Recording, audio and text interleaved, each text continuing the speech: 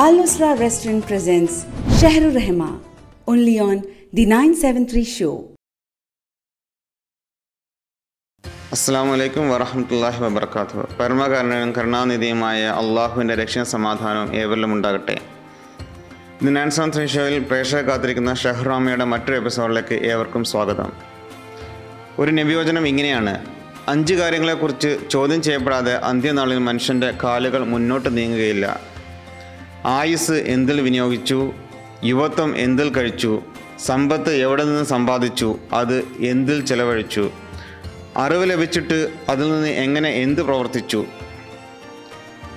അതായത് സാമ്പത്തിക ശുദ്ധീകരണം ഇസ്ലാമിൽ അത് ആരാധനയാണ്. ഇസ്ലാമിലെ സക്കാത്തും ദാനധർമ്മവും എന്ന വിഷയമാണ് ഇന്ന് ഈ എപ്പിസോഡിൽ നമ്മൾ ചർച്ച ചെയ്യുന്നത്. ഇന്ന് നമ്മളൊപ്പം അതിഥിയായി എത്തിയിട്ടുള്ളത് പ്രഭാഷകനും ഇസ്ലാമിക പണ്ഡിതനും സാമൂഹ്യ പ്രവർത്തനവുമായ ജമാൽ നദ്വി ഇരിങ്ങലാണ്. അദ്ദേഹത്തെ ക്ഷണിക്കുന്നു. ദൈവത്തിൻ്റെ രക്ഷയും സമാധാനവും നമ്മളിൽ ഏവരിലും സദാ വർഷിക്കുമാറാവട്ടെ. അസ്സലാമു അലൈക്കും വറഹ്മത്തുള്ളാഹി. പ്രിയപ്പെട്ട സഹോദരന്മാരെ, സഹോദരിമാരെ, ഇസ്ലാമിലെ വളരെയേറെ പ്രാധാന്യമുള്ള ഒരു ആരാധനയാണ് സക്കാത്ത് എന്ന് പറയുന്നത്. വിശുദ്ധ ഖുർആനിൽ നമസ്കാരവുമായി ചേർത്ത് പലയിടങ്ങളിലും സക്കാത്തിൻ്റെ പ്രാധാന്യത്തെക്കുറിച്ച് പറയുന്നുണ്ട്. ഹിജ്റ 2-ാം വർഷമാണ് ഈ ഒരു ആരാധന വിശ്വാസികൾക്ക് മേൽ നിർബന്ധമാക്കപ്പെട്ടത്. ഇസ്ലാം എന്ന് പറയുന്നത് ഒരു ദൈവിക ദർശനമാണ്. അതോടൊപ്പം തന്നെ മനുഷ്യരുടെ മുഴുവൻ പ്രശ്നങ്ങളെയും ഏറ്റവും മനോഹരമായ രീതിയിൽ കൈകാര്യം ചെയ്യുന്ന ഒരു സുന്ദരമായ മഹിതമായ ജീവിത പദ്ധതി കൂടിയാണ് ഇസ്ലാം എന്ന് പറയുന്നത്. അതുകൊണ്ട് തന്നെ കേവലം ആരാധനകൾ മാത്രം പരിചയപ്പെടുത്തുകയും പറയുകയും ചെയ്യുന്ന ഒരു രീതിയല്ല വിശുദ്ധ ഖുർആനിലും അതുപോലെ തന്നെ പ്രവാചകൻ്റെ തിരുവചനങ്ങളിൽ നിന്ന് നമുക്ക് മനസ്സിലാക്കുവാൻ സാധിക്കുക. മറിച്ച് ജീവിതഗ്രന്ഥിയായ എല്ലാ വിഷയങ്ങളെയും ഈ ഒരു ദർശനം കൈകാര്യം ചെയ്യുന്നുണ്ട് എന്നുള്ളതാണ് വസ്തുത. സക്കാത്തിൻ്റെ അർത്ഥത്തെക്കുറിച്ച്, സക്കാത്ത് നിർബന്ധമാക്കിയതിൻ്റെ യുക്തിയെക്കുറിച്ച് നമുക്ക് ആലോചിക്കുമ്പോൾ ഈ ഒരു കാര്യം കുറച്ചുകൂടി വ്യക്തമാകും. സക്കാത്തിലൂടെ സാധ്യമാകുന്നത് കൊടുക്കുന്നവൻ്റെ സമ്പത്തിൻ്റെ ശുദ്ധീകരണവും അതോടൊപ്പം തന്നെ ആ ഒരു സംവിധാനത്തിലൂടെ നമ്മുടെ സമൂഹത്തിലുള്ള ദാരിദ്ര്യത്തിൻ്റെ നിർമ്മാർജ്ജനം കൂടിയാണ്. ഇസ്ലാം മുമ്പോട്ട് വെക്കുന്ന ഒരു സാമ്പത്തിക സങ്കല്പമുണ്ട്. അത് ഉള്ളവനെയും ഇല്ലാത്തവനെയും പരിഗണിക്കുന്നതാണ്. വിശുദ്ധ നമുക്ക് കാണുവാൻ കഴിയും. സക്കാത്ത് നിർബന്ധമാക്കിയതിന് ലക്ഷ്യമായിട്ട് ലിക്കയില ദൂലത്തൻ ബൈനൽ അഗ്നിയാവ്, ഈ സമ്പത്ത് ഒരിക്കലും തന്നെ ഏതെങ്കിലും ഒരു ഇടങ്ങളിൽ മാത്രം ചുരുങ്ങി കൂടുവാനുള്ളതല്ല, മറിച്ച് സമൂഹത്തിൻ്റെ എല്ലാ തലങ്ങളിലേക്കും ഈ സമ്പത്ത് ഒഴുകി പരക്കേണ്ടതുണ്ട്. അപ്പോഴാണ് സമൂഹത്തിൽ വികസനം സാധ്യമാകുക. അപ്പോഴാണ് സമൂഹത്തിൽ എല്ലാവരും അവരുടെ ജീവിത നിലവാരത്തെ മെച്ചപ്പെടുത്തുവാൻ സാധിക്കുക. ഒരിക്കലും തന്നെ ആ സക്കാത്ത് എന്ന് പറയുന്നത് പാവപ്പെട്ടവനുള്ള ഒരു ഔദാര്യമല്ല, മറിച്ച് പാവപ്പെട്ടവൻ്റെ അവകാശമാണത്. ഞാനിത് കൊടുക്കുന്നത്, പണമുള്ളവൻ വിചാരിക്കേണ്ടതില്ല ഞാനിത് കൊടുക്കുന്നത് എൻ്റെ ഒരു ഔദാര്യമാണ് എന്നുള്ളത്, മറിച്ച് ഹക്കുൽ ലിസ്സായിലി വൽ മഹ്റൂം, എല്ലാ അർഹരായ പാവപ്പെട്ട അരികുവൽക്കരിക്കപ്പെട്ട അശരണരായ മനുഷ്യർക്കും ഈ സമ്പത്തിൽ അഥവാ പണക്കാരൻ്റെ സമ്പത്തിൽ അവകാശമുണ്ട് എന്നുള്ളതാണ്. അതുകൊണ്ട് തന്നെ വിശുദ്ധ ഖുർആൻ വളരെ ഗൗരവത്തിലാണ് ഈ വിഷയത്തെ കൈകാര്യം ചെയ്തിട്ടുള്ളത്. അതൊരിക്കലും തന്നെ ഏതെങ്കിലും അർത്ഥത്തിലുള്ള തുച്ഛമായ ചില്ലറ നയാ പൈസ അതെടുത്ത് മറ്റുള്ള ആളുകൾ കൊടുക്കുക എന്നുള്ളതല്ല, മറിച്ച് അതിലൂടെ അവൻ്റെ ആവശ്യം നിർവഹിക്കപ്പെടുക എന്നുള്ളതാണ്. അതുകൊണ്ട് തന്നെ അങ്ങനെ ആവശ്യങ്ങൾ കണ്ടറിഞ്ഞുകൊണ്ട് അത് നിർവഹിക്കപ്പെടുന്ന രീതിയിൽ ഈ സംവിധാനം ലോകത്ത് സാധ്യമാകുമ്പോൾ തീർച്ചയായിട്ടും അതിലൂടെ വലിയ അത്ഭുതങ്ങൾ സൃഷ്ടിക്കുവാൻ കഴിയും. അതുകൊണ്ടാണ് 2-ാം ഉമർ എന്ന ചരിത്രത്തിൽ അറിയപ്പെടുന്ന ഉമർ ബിൻ അബ്ദുൽ അസീസിൻ്റെ കാലത്ത് സക്കാത്ത് വാങ്ങുവാൻ ആളില്ലാത്ത ഒരു തലത്തിലേക്ക് ഇസ്ലാമിക സമൂഹം വളർന്നു വന്നു എന്ന് പറയുന്നത്. ഇത് അത്ഭുതകരമാണ്. ഒന്ന് ആലോചിച്ച് നോക്കുക. ഒരു സമൂഹത്തിൽ മുഴുവൻ മനുഷ്യരും സ്വയം പര്യാപ്തരാകുന്നു. ഒരാൾക്കും തന്നെ സാമ്പത്തികമായ ഒരു പ്രശ്നങ്ങളുമില്ല. എല്ലാവരും തന്നെ സ്വയം പര്യാപ്തരാണ്. എല്ലാവരും ഐശ്വര്യവാന്മാരാണ്. ഇത് എങ്ങനെയാണ് സാധ്യമാകുന്നത്? നമ്മൾ ആലോചിക്കേണ്ടതാണ്.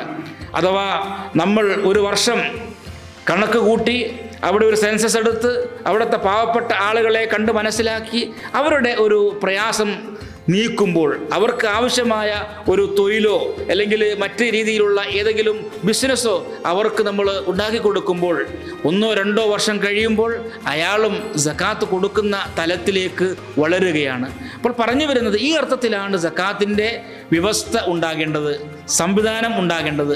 സക്കാത്ത് മാത്രമല്ല, അതോടൊപ്പം തന്നെ ഇസ്ലാം ഒരുപാട് ദാനധർമ്മങ്ങളെ പ്രോത്സാഹിപ്പിക്കുന്ന ഒരു മതം കൂടിയാണ്. പ്രത്യേകിച്ച് നമ്മളിപ്പോൾ റമദാനാണല്ലോ ഉള്ളത്. റമദാൻ എന്ന് പറയുന്നത് ആ രീതിയിൽ ഷെഹ്റുർ-റഹ്മ, കാരുണ്യത്തിൻ്റെ ഒരു മാസം കൂടിയാണ്. പരസ്പരം സഹകരിക്കുവാനും പരസ്പരം മനസ്സിലാക്കുവാനും സാധ്യമാകുന്ന രീതിയിൽ ഈ ലോകത്ത് പ്രയാസമനുഭവിക്കുന്ന, കണ്ണീര് ഒലിപ്പിക്കുന്ന മനുഷ്യർക്ക് സാന്ത്വനമാകുവാനും തണലാകുവാനും ആശ്വാസമാകുവാനും നമുക്ക് കഴിയേണ്ടതുണ്ട്. അതുകൊണ്ട് തന്നെ മറ്റുള്ളവരുടെ പ്രശ്നങ്ങളെ ഏറ്റെടുക്കുവാനും മറ്റുള്ള ആളുകളുടെ പ്രയാസങ്ങൾക്ക് സാധ്യമാകുന്ന രീതിയിൽ പരിഹാരം കാണുവാനും ഈ ഒരു മതം നമ്മളോട് കൽപ്പിക്കുന്നു. മനുഷ്യരെ പരിഗണിക്കാത്ത ഒരു മതത്തെയും ഒരു മതസങ്കല്പത്തെയും നമ്മൾ അംഗീകരിക്കുവാൻ പാടില്ല. ഇസ്ലാം അത് തന്നെയാണ് പറയുന്നത്. ഇസ്ലാം മനുഷ്യരെ പരിഗണിക്കുന്ന മതമാണ്. ഒരിക്കലും തന്നെ തൻ്റെ അയൽവാസി പട്ടിണി കിടക്കുന്ന സന്ദർഭത്തിൽ വയറ് നിറച്ച് ഉണ്ണുന്നവൻ എന്നിൽപ്പെട്ടവനല്ല എന്ന് പഠിപ്പിച്ച പ്രവാചകൻ്റെ മതമാണിത്. അതുകൊണ്ട് തന്നെ നമുക്ക് ചുറ്റുമുള്ള ആളുകളെ, കണ്ണീരണിയുന്ന ഒരുപാട് പ്രയാസങ്ങൾ അനുഭവിക്കുന്ന ആളുകൾക്ക് സാധ്യമാകുന്ന രീതിയിൽ പരിഹാരം കാണിച്ചു കൊടുക്കുവാൻ ഈ മതം എല്ലാ മനുഷ്യരെയും ഉത്ബോധിപ്പിക്കുന്നു, എല്ലാ മനുഷ്യരോടും ആഹ്വാനം ചെയ്യുന്നു.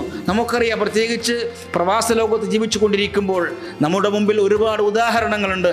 ഇവിടെ ജോലി നഷ്ടപ്പെടുന്ന ആളുകൾ, ജോലി ഉണ്ടായിട്ടും തൻ്റെ ആവശ്യങ്ങൾക്കനുസരിച്ചുള്ള വരുമാനം ലഭിക്കാത്ത ആളുകൾ, അതുപോലെ തന്നെ പലിശയുടെ ചൂഷണത്തിൽപ്പെട്ട് ഒരുപാട് പ്രയാസവും പ്രതിബന്ധങ്ങളും അനുഭവിച്ചുകൊണ്ടിരിക്കുന്ന മനുഷ്യർ, ഇങ്ങനെ ഹതഭാഗ്യരായ എത്രയോ മനുഷ്യർ. പല ആളുകളും ഒരുപക്ഷെ അവർക്ക് തങ്ങളുടെ കടങ്ങൾ വീട്ടുവാൻ നിവൃത്തിയില്ലാതെ അവസാനം ആത്മഹത്യയിലേക്ക് അഭയം പ്രാപിക്കേണ്ടി വരുന്ന ദുരവസ്ഥയും നമ്മൾ കണ്ടുകൊണ്ടിരിക്കുകയാണ്. എന്തുകൊണ്ടാണ് ഇങ്ങനെ സംഭവിക്കുന്നത്?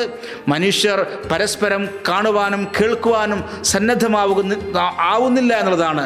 അതുകൊണ്ട് സാധ്യമാകുന്ന രീതിയിൽ ഈ ഒരു മാസം നമ്മൾ പ്രചോദിപ്പിക്കേണ്ടത് മറ്റുള്ള ആളുകൾക്ക് എന്തെങ്കിലും കൊടുക്കുക, അഥവാ അവരുടെ പ്രയാസങ്ങൾ സാധ്യമാകുന്ന രീതിയിൽ പരിഹരിക്കുവാനുള്ള മാർഗങ്ങൾ ആരായുക എന്നുള്ളതാണ്. അതുകൊണ്ട് തന്നെയാണ് ഇസ്ലാം നമ്മളോട് പഠിപ്പിക്കുന്നത്, ഈ ധനം എന്ന് പറയുന്നത്, സമ്പത്ത് എന്ന് പറയുന്നത് അൽ മാലു മാലുള്ള, ധനം അള്ളാഹുവിൻ്റെതാണ്.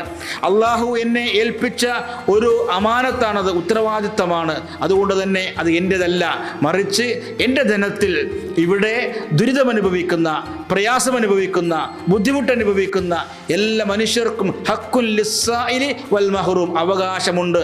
ആ അവകാശം ഞാൻ കൊടുക്കാൻ സന്നദ്ധനാവുക. അങ്ങനെ മനസ്സലിയുന്ന, എല്ലാവരുടെയും മനസ്സുകൾ വിശാലമാകുന്ന തലത്തിലേക്ക് മാറട്ടെ.